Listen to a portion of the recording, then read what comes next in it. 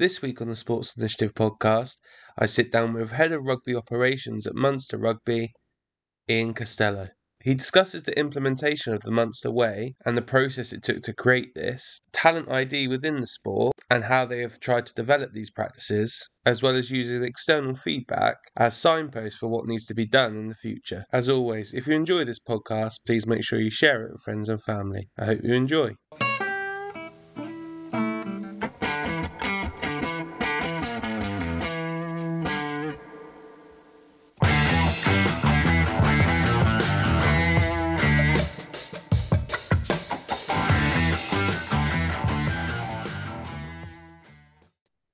Right, Ian, I appreciate you being particularly patient with me on this one. I know we've caught up a couple of times for a few different bits, which we'll come on to during this. And then we did have a date in the diary, which I completely missed just through work and stuff. So, yeah, I really appreciate you being patient. How are things with you? Things are great, and look, no problem at all. We've obviously had a couple of really good chats recently, and I've certainly got a lot more off you than you've gotten off me. So, you owed me one, so no problem at all. And looking forward to the chat. Yeah, no, it should be really good. And as I said, we've caught up a couple of times, introduced via Jamie, who is one of our former guests, and yeah, kindly put us in touch. And it's been a really useful link so far. Hopefully, one that continues. For people that maybe haven't come across you, don't know who you are, do you just want to give a bit of an oversight of who you are, what you do from a day-to-day basis? Yeah, no problem. I suppose the easiest to work backwards. I started a new role at Munster Rugby as head of rugby operations. That's a new role at the club. So finding my feet a bit 3 months in. I suppose the focus on that, ironically, it says rugby operations, but it's very much a strategic role, looking at the short, medium, and long term, maybe decision making at the club, with a real focus around player development, our systems, how we implement different things around our talent systems, right through into the senior team, into recruitment, retention, contracting. And yeah, and involved in a lot of cool pieces like culture and leadership as well. So, as I said, early doors on that and finding my feet a bit with that one. The previous 2 years, I was head of the academy and pathway at Munster. I came home from the UK after being there for 5 years, and I suppose, maybe 11 years in total coaching professionally. 3 years at Wasps. Defence was probably my primary focus. I was head coach in Nottingham in the championship for the 2 years before that. And then prior to that was another stint with Munster. I did 6 years with the senior team and a couple of years with the academy as well, with a few bits and pieces in around that. So I suppose predominantly a coaching background, and then transitioning more into talent development, and now a little bit more strategy, I suppose. Nice. I think, yeah, really broad range of experiences, which are really useful. I guess the easiest starting point is if I were to come and watch Munster pathway teams or progression teams going to their first team over a weekend, what would those within the club hope that I would see from a Munster team and Munster players? Well, hopefully after what we've maybe done over the last couple of years, I'd like to think that there's a very aligned and coherent Munster way now. I think if you looked at any team wearing a red jersey with a Munster crest, you would know what they represent and what they stand for. We've worked hard on having a really clear game model, clear technical direction in what we coach and how we coach it. I would make no apologies about the quality of coaching of being the number one priority around our player development. We think that has the most impact. I'd like to think, as I said, that our practices, our values and beliefs are aligned and pretty coherent, but within a certain bandwidth. We'd certainly encourage variability. I think that's a huge part of players and staff developing, and people being able to bring their own style and their own methodology to how they coach, how they lead, etc. So yeah, I think that's hopefully something you would see, and then maybe from a senior team perspective, have really established in the last 12 months with a new coaching group again what we stand for. A high intensity ball and play, high skill challenge type of game. That fortunately we had one of those seasons last year where we had a huge amount of momentum at the end of the year, and it carried us through to the first trophy in 12 years. So yeah, exciting times at the club, and hopefully you'd sense that excitement and passion, and hunger to get better, not standing still, and build on what we've done the last couple of years. And so when you're trying to pull that methodology, game models or ideas, values together, what does that overarching process look like for you as a club? How did you decipher through the reams of information which is online, or experiences in the room to go, right, this is the values and stuff that we want to possess and have?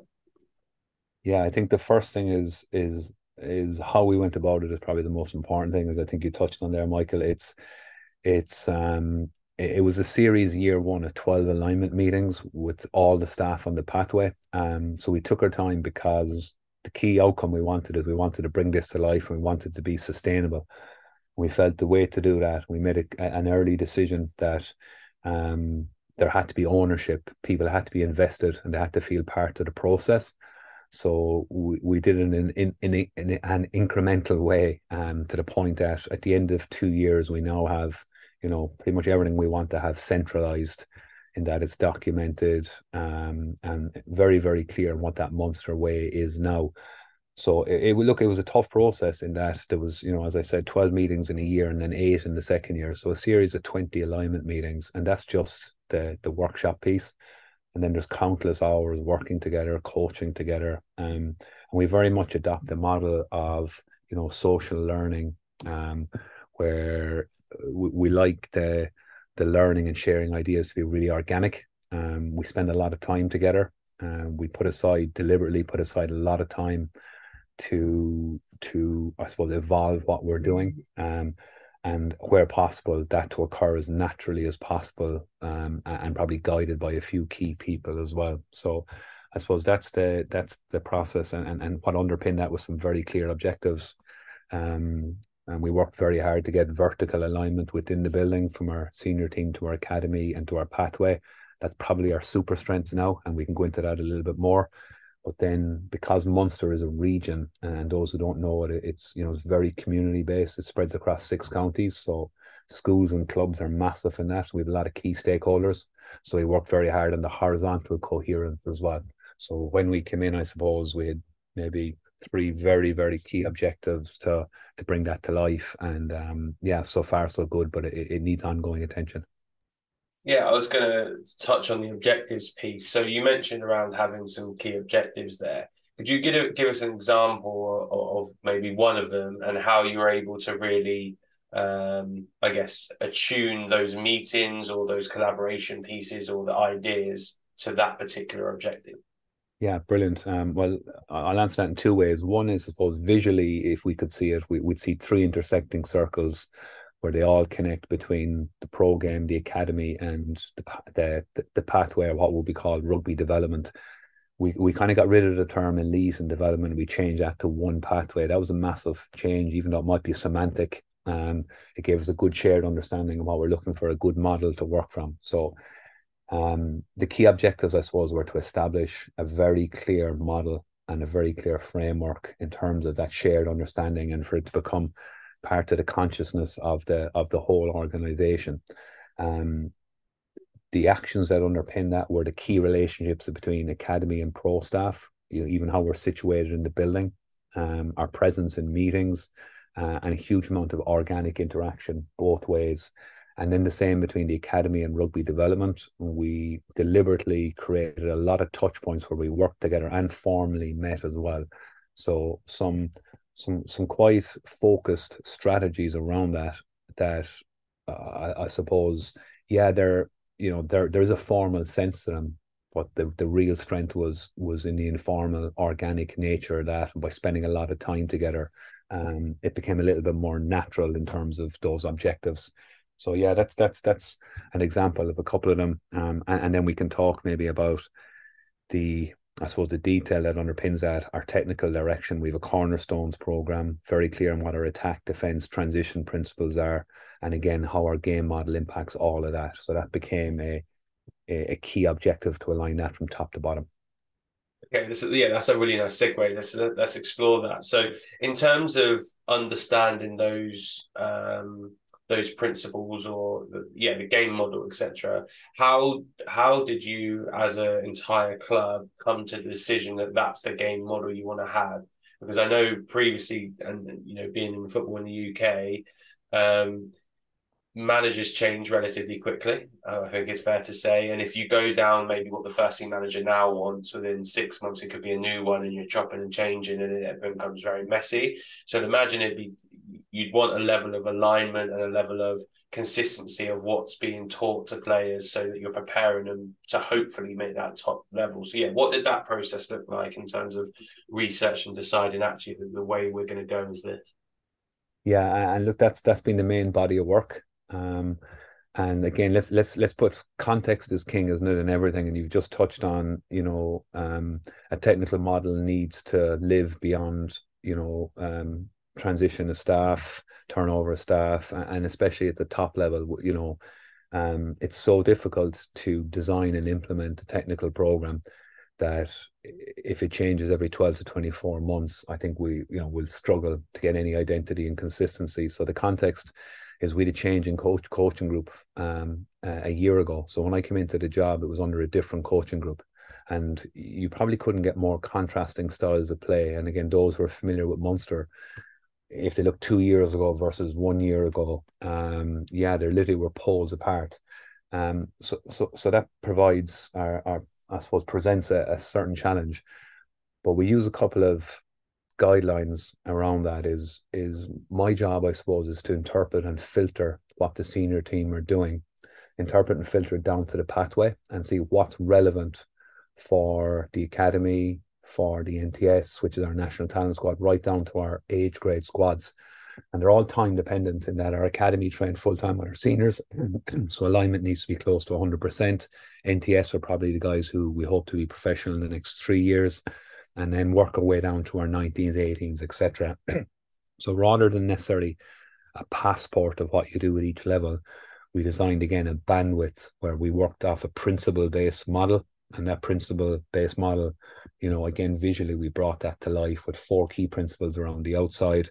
A foundation that was very much specific to the Munster identity, and then a clear piece in the middle where everybody was clear what type of players we were trying to produce. So now we had a framework that guided all our session design, our session planning, how we coached, how we questioned, and players were very, very clear around what that identity looked like and what the expectations were from them around getting selected in a red jersey.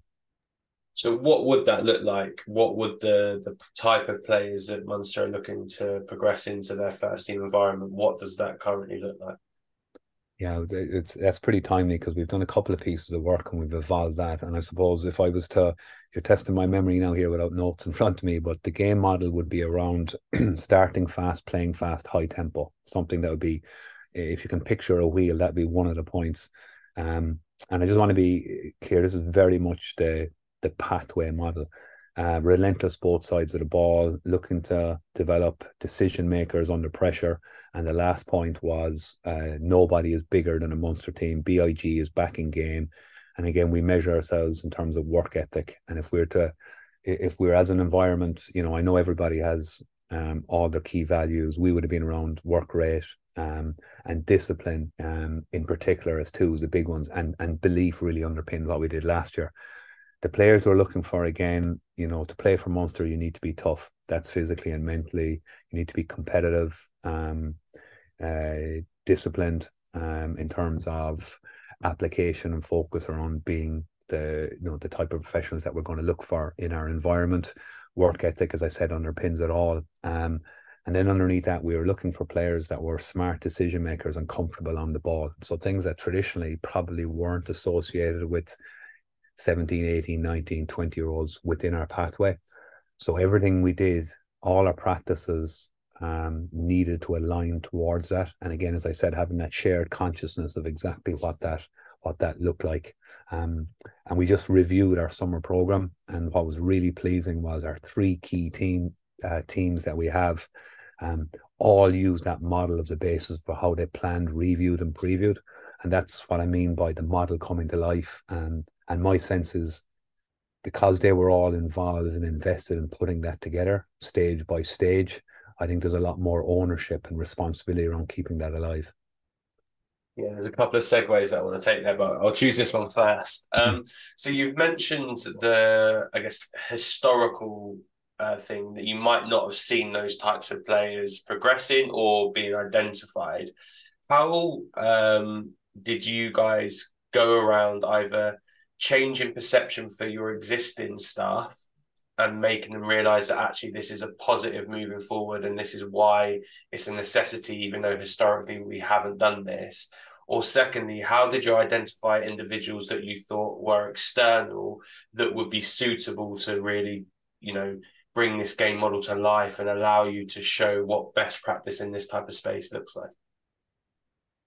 I suppose, like anything, again, it's talking to people, coming in day one and spending the first, couple of months listening to what people had to say, listening to what the Irish Rugby Union had to say around maybe why we didn't have as many players in national squads, where they felt the gaps were, observing matches, observing sessions, looking at data, and comparing that with worldwide best practice and best principles.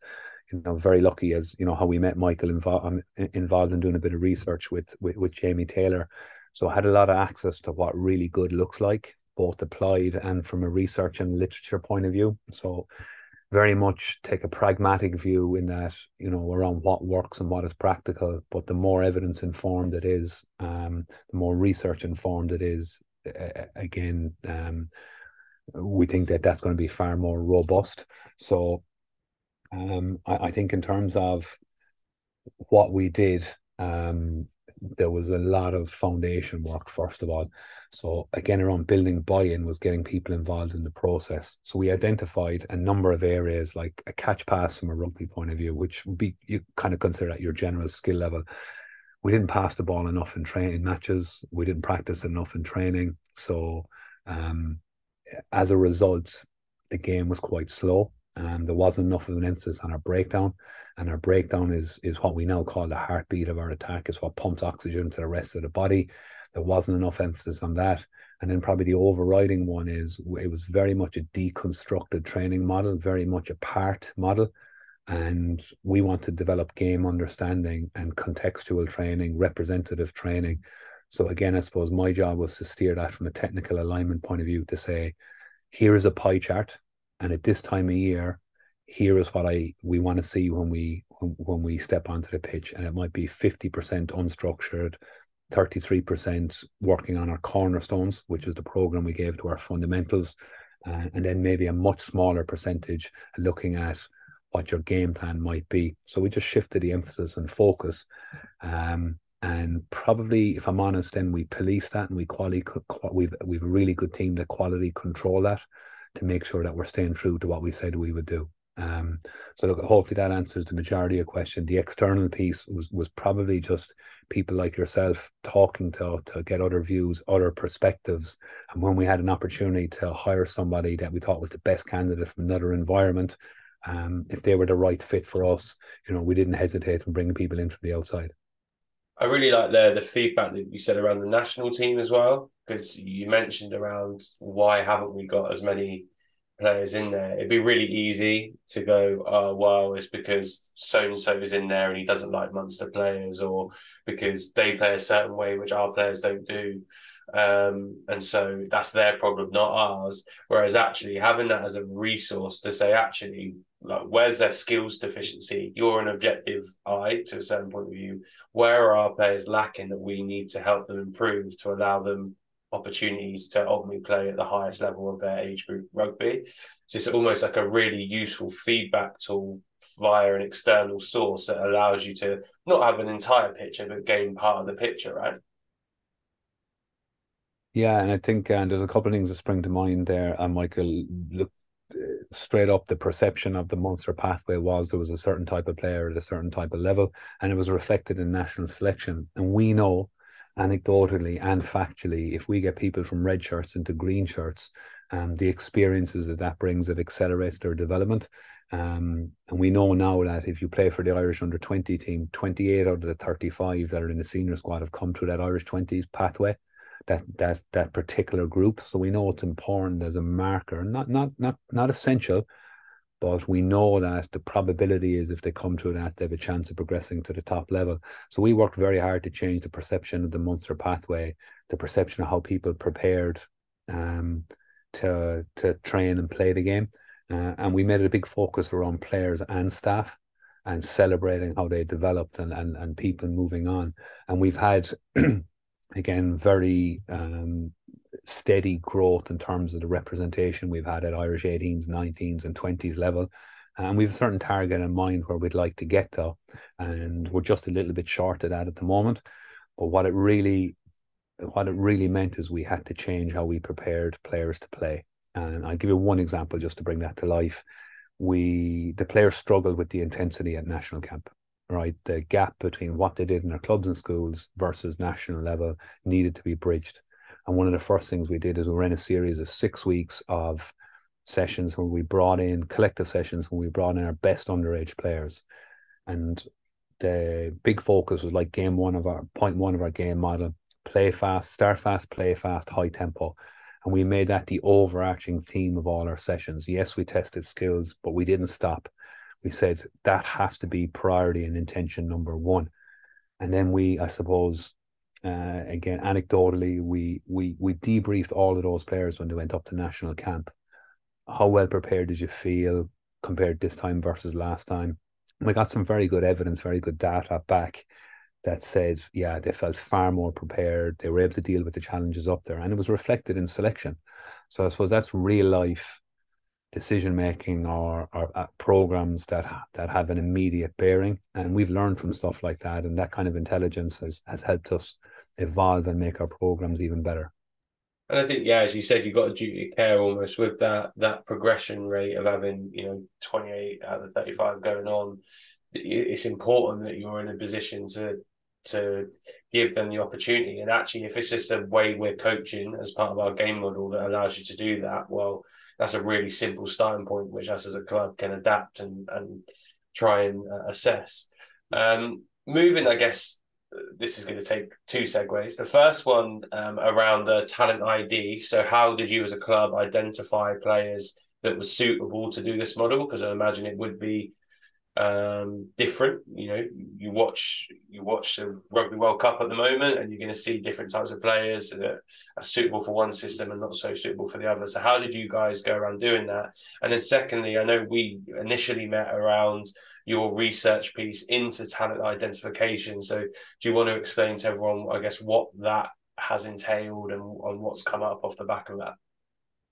Yeah, no problem. I'll go to the second bit first, Michael. I suppose what I'm looking at the moment is, and nearly finished, was hoping to have it finished in the next week or so, but I think it might take a couple more weeks, was around basically the individual and systemic factors that influence talent selection. So really looking at context, and like talent ID is unbelievably complex. And people that tell you they know for sure somebody will do X or Y, it just doesn't stack up. And it's highly nuanced. And probably the more you read, the more you go, the more you realize how much more that you need to learn. But we still have to make decisions, and so we can't delay making decisions while research and literature and everything else catches up. So I suppose what came out of my research, first of all, is that there's 3 levels: micro, meso, and macro, which basically means micro is a fancy word for individual judgments. Meso is the organization and the influence that the organization has. And then macro could be like the national governing body, resources, etc. And the reality is talent selection, decision making is affected right across that spectrum. So an individual, like you're picking somebody, Michael, it depends on your education and experience. It depends on bias, it depends on noise, it depends on a lot of individual factors. The organization depends on senior coaches, the values and culture in organization. It depends on succession planning and depth charts. Is there opportunity? And to a certain degree, resources as well, because you've got to make decisions with generally, and this is the thing that fascinates me most, is you've limited resources, especially in rugby, and you've got to make decisions or cut your cloth to measure. And the best way to make decisions you'd imagine would be when you've got the best information.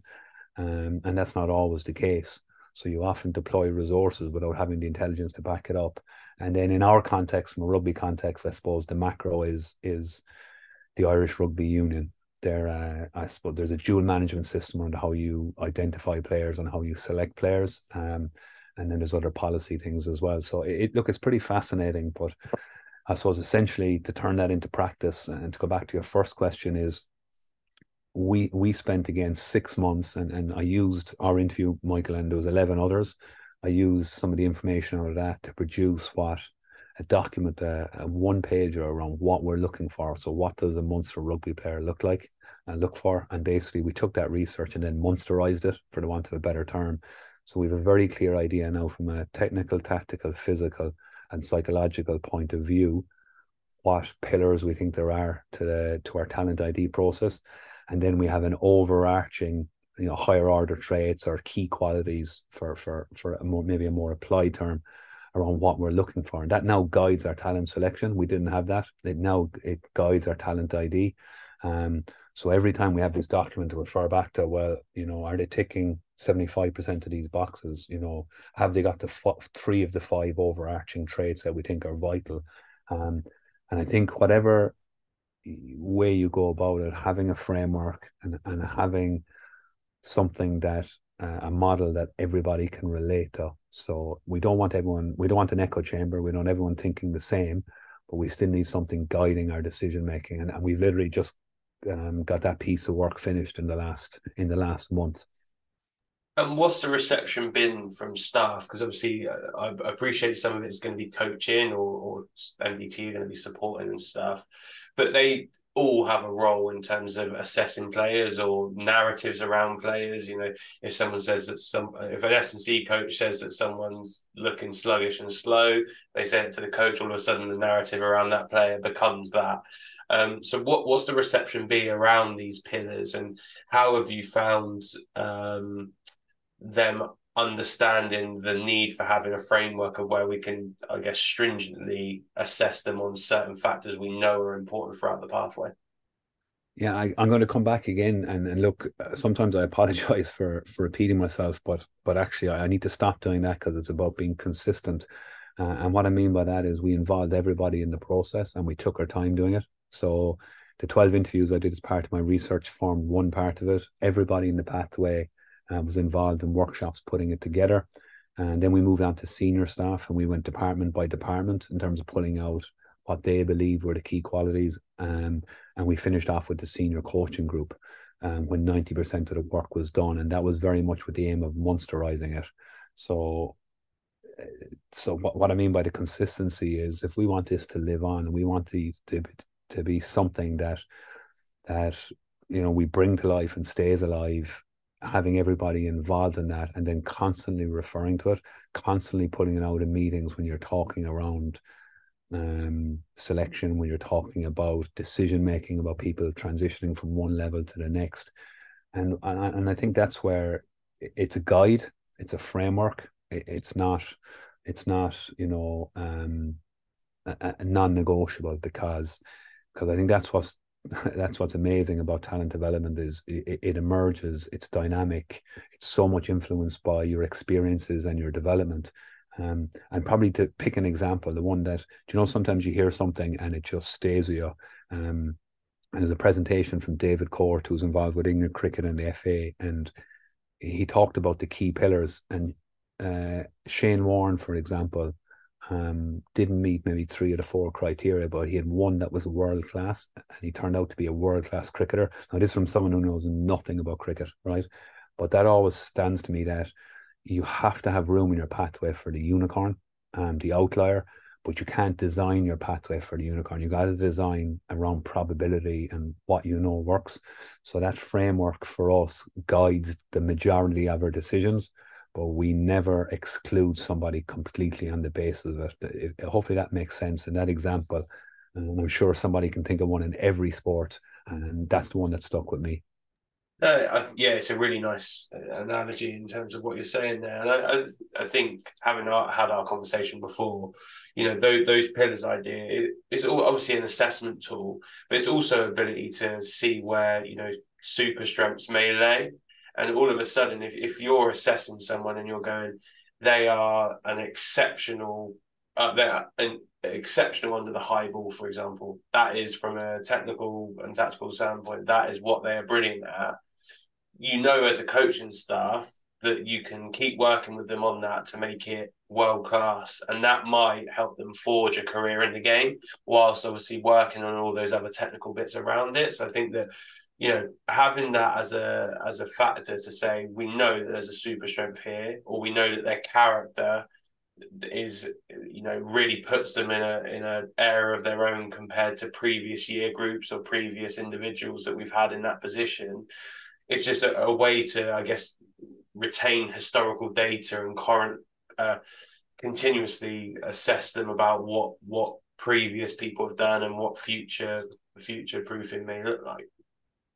Yeah, and you touched a couple of things there, and one of the if there was a headline for that work that we did, it was that the psychosocial characteristics were considered the key qualities, like overwhelming majority. So when people reflected on, you know, I know there's a survivor bias element to it, but reflected on why certain people made it and certain people didn't, it came back to things like work ethic, discipline, motivation, competitiveness, desire to practice. It came down, they were our higher order qualities. So once the players reached a certain level, it became character based, or it became, you know, I suppose mental, in terms of mental skills, became they were weighted to a higher degree. And that was a big part of the research, that information is weighted differently at different times throughout the pathway. And as you become more experienced and educated as a selector, I suppose, again, you weight different things differently, but character constantly came out on top. Which is great, you know, because I think it's good to get that consistency when you talk to people that work in the business and research as well. And did that change your game model or training model, curriculum? Did it change the way that you guys look to coach, and the type of environments you were looking to create for the players? Subtle changes, I would say, around things like competitiveness came out as a key quality. So again, when we look at the pie chart that guides, you know, the time we spend in each area of the game, one of the things that we looked at was there needs to be a thread of competition through a number of sessions in a week. So yes, the focus is we have a long-term agenda from a development point of view, but I suppose I'm working between both development and performance.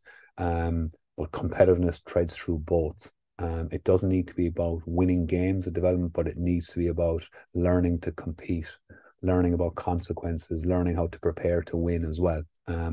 If that makes sense, without even having to focus on winning week in, week out. At the top level, at elite level, I suppose we need to win week in, week out.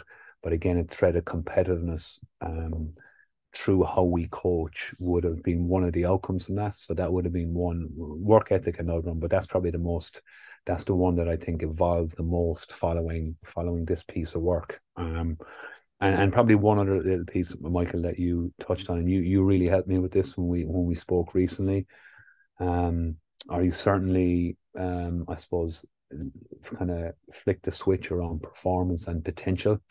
It's how we educate ourselves that you've got performance now, but we know that is not a strong indicator of future performance. So how do we, again, articulate what potential might look like? So, and that's what's so exciting about talent. And all we do now is we ask ourselves those questions. So we have a document, and you know, you inspired a little bit of that in terms of work that you shared with me.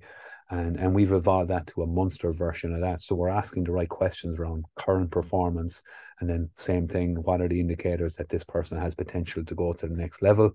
And because of the work we've done, we put a lot of stock, or we weight a lot of value on character traits now. Yeah, I think it's a really interesting piece. I had Wayne Goldsmith on the podcast a few weeks ago, and he was talking about a lot of qualifications and around how they'd gone very technical and tactical base. And he said that actually, if he was to rewrite an entire curriculum, he would focus those mainly on character traits. He said, because it seems like every sport that you go to, people say the thing that helps people stand out is character traits or psychological capabilities rather than technical or tactical skills. So he said maybe it would be useful if we earlier on in pathways, that was a focus of what we were trying to do. We were focus on resilience, or we're going to focus on competitiveness and allow them to address that. And your competitiveness piece is a really interesting one. I speak to the kids about it quite a lot. From a 1v1 perspective, there's certain practices I put in place to allow them to, move up a league or down a league if you win or lose, or, focusing on trying to find other people that win, other people that lose, partly for matchups, but partly for that psychological challenge that they have. And the biggest come away I give to them is, if you're not competing with your partner, you're not only are you doing yourself a disservice, because actually you're not playing or training to the highest capability of yourself, but you're also doing them a disservice, because if I'm an attacker and you're not defending against me as you would in a game, that's not preparing me for what the weekend looks like.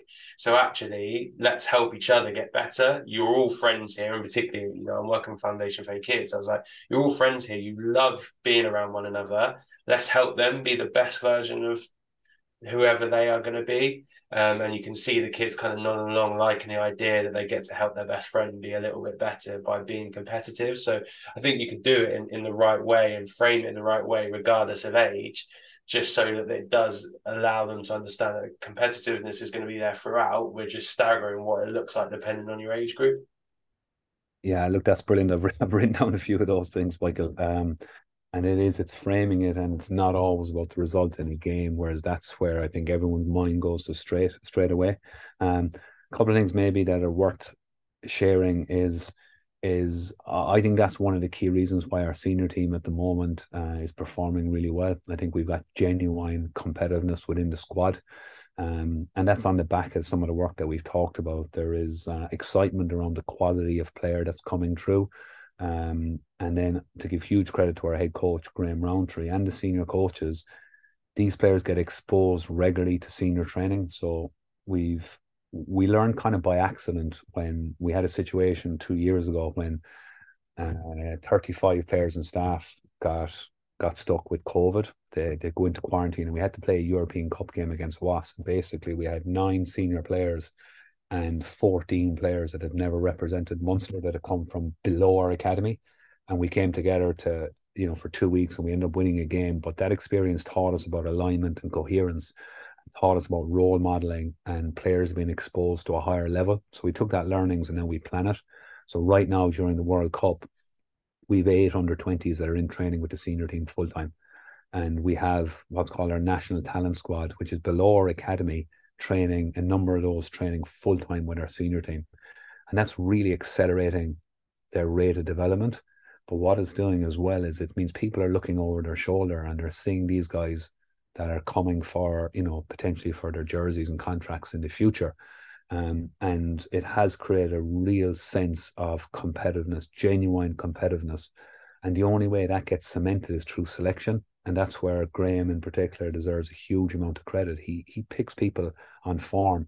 He picks people regardless of age and experience. And as a result of that, they've accelerated really quickly and they've repaid his faith in them. So I suppose what am I saying is competitiveness, again, is age and stage appropriate. It can be one-on-one, as you spoke about. It can be moving up and down leaderboards, or it can be breaking into a team to go and win a trophy as well. And as you said, everybody has a responsibility to help a team prepare for that. And we put a huge amount of emphasis on the non-23 or the 15 guys in bibs that go against the first team. And your responsibility is to prepare them to train at the weekend. And yeah, that's in a good place at the club at the moment. Yeah, I actually saw this on social media. One of the more useful things that I've come across recently, there was a clip around Bill Belichick of the New England Patriots discussing the interception that one of his players made versus the Seahawks to win the game. And it actually came from a staff member watching their tape and identifying that a particular pick would work because of the movement of the defensive backs. And then they coached it with the scout team, and the scout team said, like, listen, you're going to this is the way to combat it. And it turned out that was one of the plays that got used by the Seahawks, and the scout team had shown it to the starting 11 and allowed them to come up with a strategy to assist it. And so you think that, yeah, they're not the ones that have necessarily been on the podium and are going out and getting a Super Bowl ring, but actually by the way that they prepared, by doing their research, by analysing the opponents and coming with energy to that practice, probably allowed them to go and win the Super Bowl. So I think it's a really nice anecdote around, even if you're not necessarily in the team now, the way you go about your business to support what is the current first team might get you a chance or might help us win games, and it gets noticed by people around the building. And I guess for you guys, that's a big one, right? Noticing when people are displaying those behaviors. Yeah, you've hit the nail on the head. I think that's a great video, by the way. I love that video. It's a really good one to show players that help the other team prepare, or the opposition, the non-23. But the key is highlighting it, reviewing it, putting it up on lights when those guys do a really good job.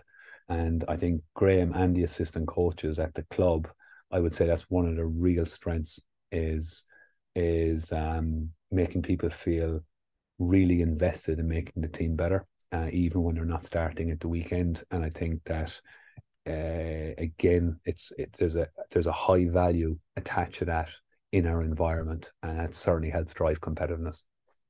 No, it's really good. And then in terms of your overall pathway, how I'm sorry, I'm going to ask that again. In terms of your overall pathway, how do you manage the volume of playing coming to the program? So I saw a statistic or a study on Twitter the other day that said essentially with talent identification, you need to keep as many players in your vision or in your building for as long as possible, because the understanding of what peaks and troughs and potential performance look like is so challenging that to go at under nines, yeah, this is going to be our group, is really good, but also to write someone off who's going for a bad period is equally as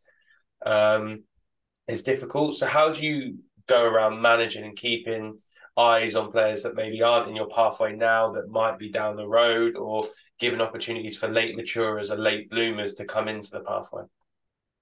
Yeah, no, look, that's a great question. It's a very deliberate consideration of how we design and operate our pathway, and it has to be. That phrase you use there, as many as possible, as long as possible, comes from a bit of research. I think a guy called Erkstad, a Norwegian piece of research, and it was based on the club that Erling Haaland came from. So my understanding is 6 players in a really small town in Norway, based on their program of as many as possible, as long as possible, have a really disproportionate amount of success. And what they did is they brought a lot of players to a certain level. And, again, I know that's just one case study, but we just took a little tweak on that, and as many as possible, as long as possible, but then in brackets, as good as possible. So we just have to make sure that there's a credibility piece attached to it as well, that, to be in the Munster pathway, you need to be at a certain level. So I suppose like any good magpie, rob it, tweak it and make it your own a small little bit. But the concept is very valid in our context, in our environment. I think if we were to look at other provinces in our country, they're maybe getting players that are a little bit more ready by the time they come out of school. So we need to widen our base because that suits our context, and I think a very good example somebody highlighted me recently is if you're recruiting for pilots to go to war, you have to have a really narrow pathway. Criteria have to be so high. But even if you're recruiting a team to go into a tank, there's 4 to 6 of them in it, so your base is much wider. And again, I think you need to make decisions that are relative to your context, and that came from a bit of army research. From our point of view, we have to keep it wide because we have a lot of late developers, and maybe in an ideal world, some of our S&C systems will kick in a bit younger, and we wouldn't have players maybe developing as late physically, and we could make decisions earlier. But the reality is right now we have to keep that base wide. So I think it's important that you've really clear criteria how people progress. But if somebody is deselected, there has to be a credible route back into the pathway. And we've 2 guys that played a senior game last Saturday that if we didn't have that system, they wouldn't have come back into the pathway. And both of them have big futures ahead of them, I've no doubt. So they're good case studies to have again. So yeah, as many as possible, as long as possible, but it's important it's as good as possible too. And how do you manage the deselection piece? Because I imagine it'd be really easy, and some clubs have been guilty of this, where they deselect and go, right, you're trash now, we're done, we'll see you later. Whereas actually what you need is a useful framework or a useful process that allows them to still feel valued and say, maybe this isn't the right environment for you right now, but it could be in 6 months, 6 years time, and there's still potential of having a future with us. Yeah, that's absolutely massive. And again, it's having clear policies around how you deselect and why you deselect. I think first of all, we take a strengths-based approach. We look at what players can do versus what they can't, and that's again very particular. And we use that terminology all the time: is what can they do, what capacity have they to improve, and that's one of the things that we talk about quite regularly.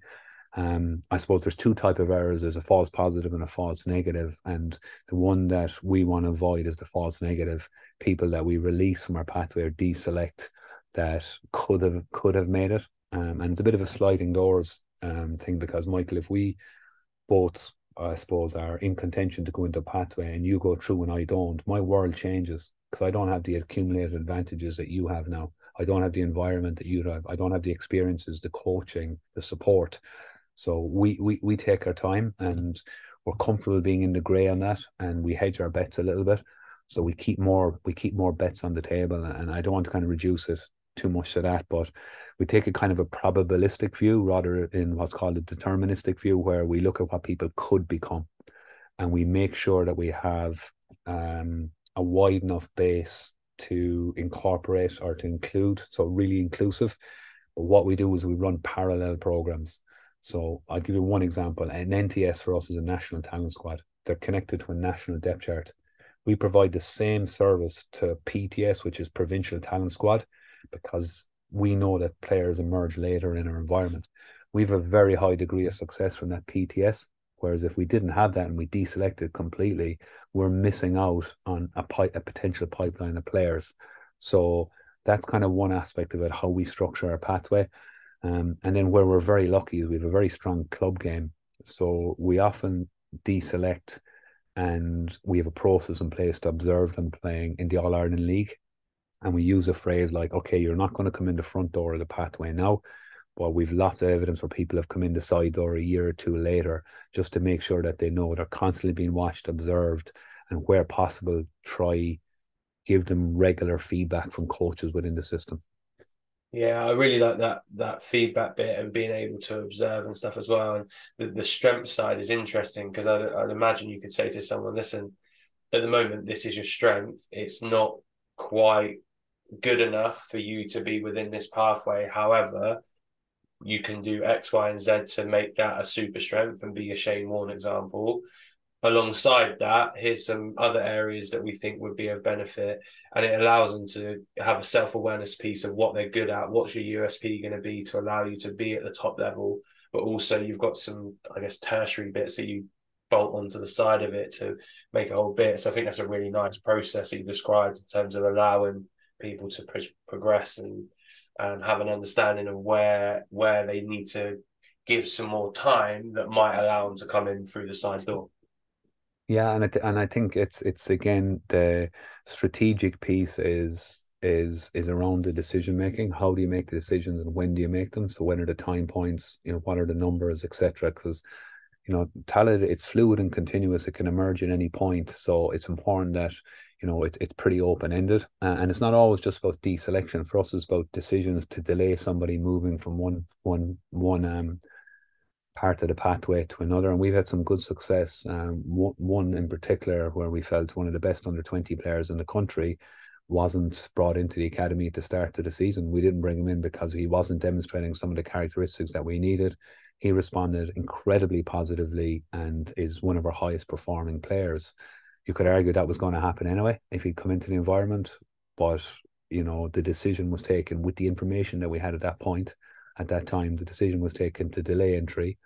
He understood really clearly why he wasn't being brought in and what we were looking for and what the expectations were, and he met them and went beyond them. So, again, it's very individual and it's very context specific. Awesome. I'm conscious of time. So one last question for you, even though we could talk like this for hours, which is if I were to ask the people that you work with to describe you in 3 words, how would you hope they described you and why? Ooh, I'd like to think um, passionate would be right up there. I'm very privileged, absolutely love what I do. I've surprised myself by how passionate I am about talent development and player development and systems and structures because I've been coaching for 20 years. So hopefully that comes across. Um, I would say attention to detail. That would be something that probably associated with the way I coach. I'd be quite methodical. Um, and then I hope that people would say that, you know, I really care. I really care about people improving, developing, and care about them as individuals. And I don't mind saying I would say that was something that I wasn't explicit about, you know, when I spent too much time behind a laptop as a younger coach. But hopefully, people would recognise that's something that I've worked hard on, you know, after reflecting. Awesome. Listen, Ian, yeah, amazing conversation. It was one that we'll definitely pick up again further down the road, but really appreciate your time and we'll catch up soon, no doubt, because we've been in constant contact. So yeah, look forward to our next chat. Thanks a million, Michael. Really appreciate having me on.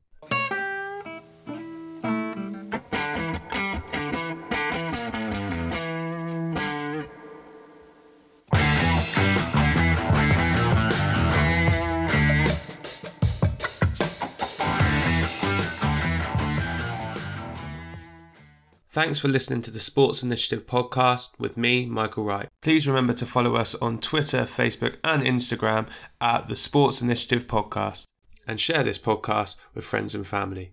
I'll see you next week.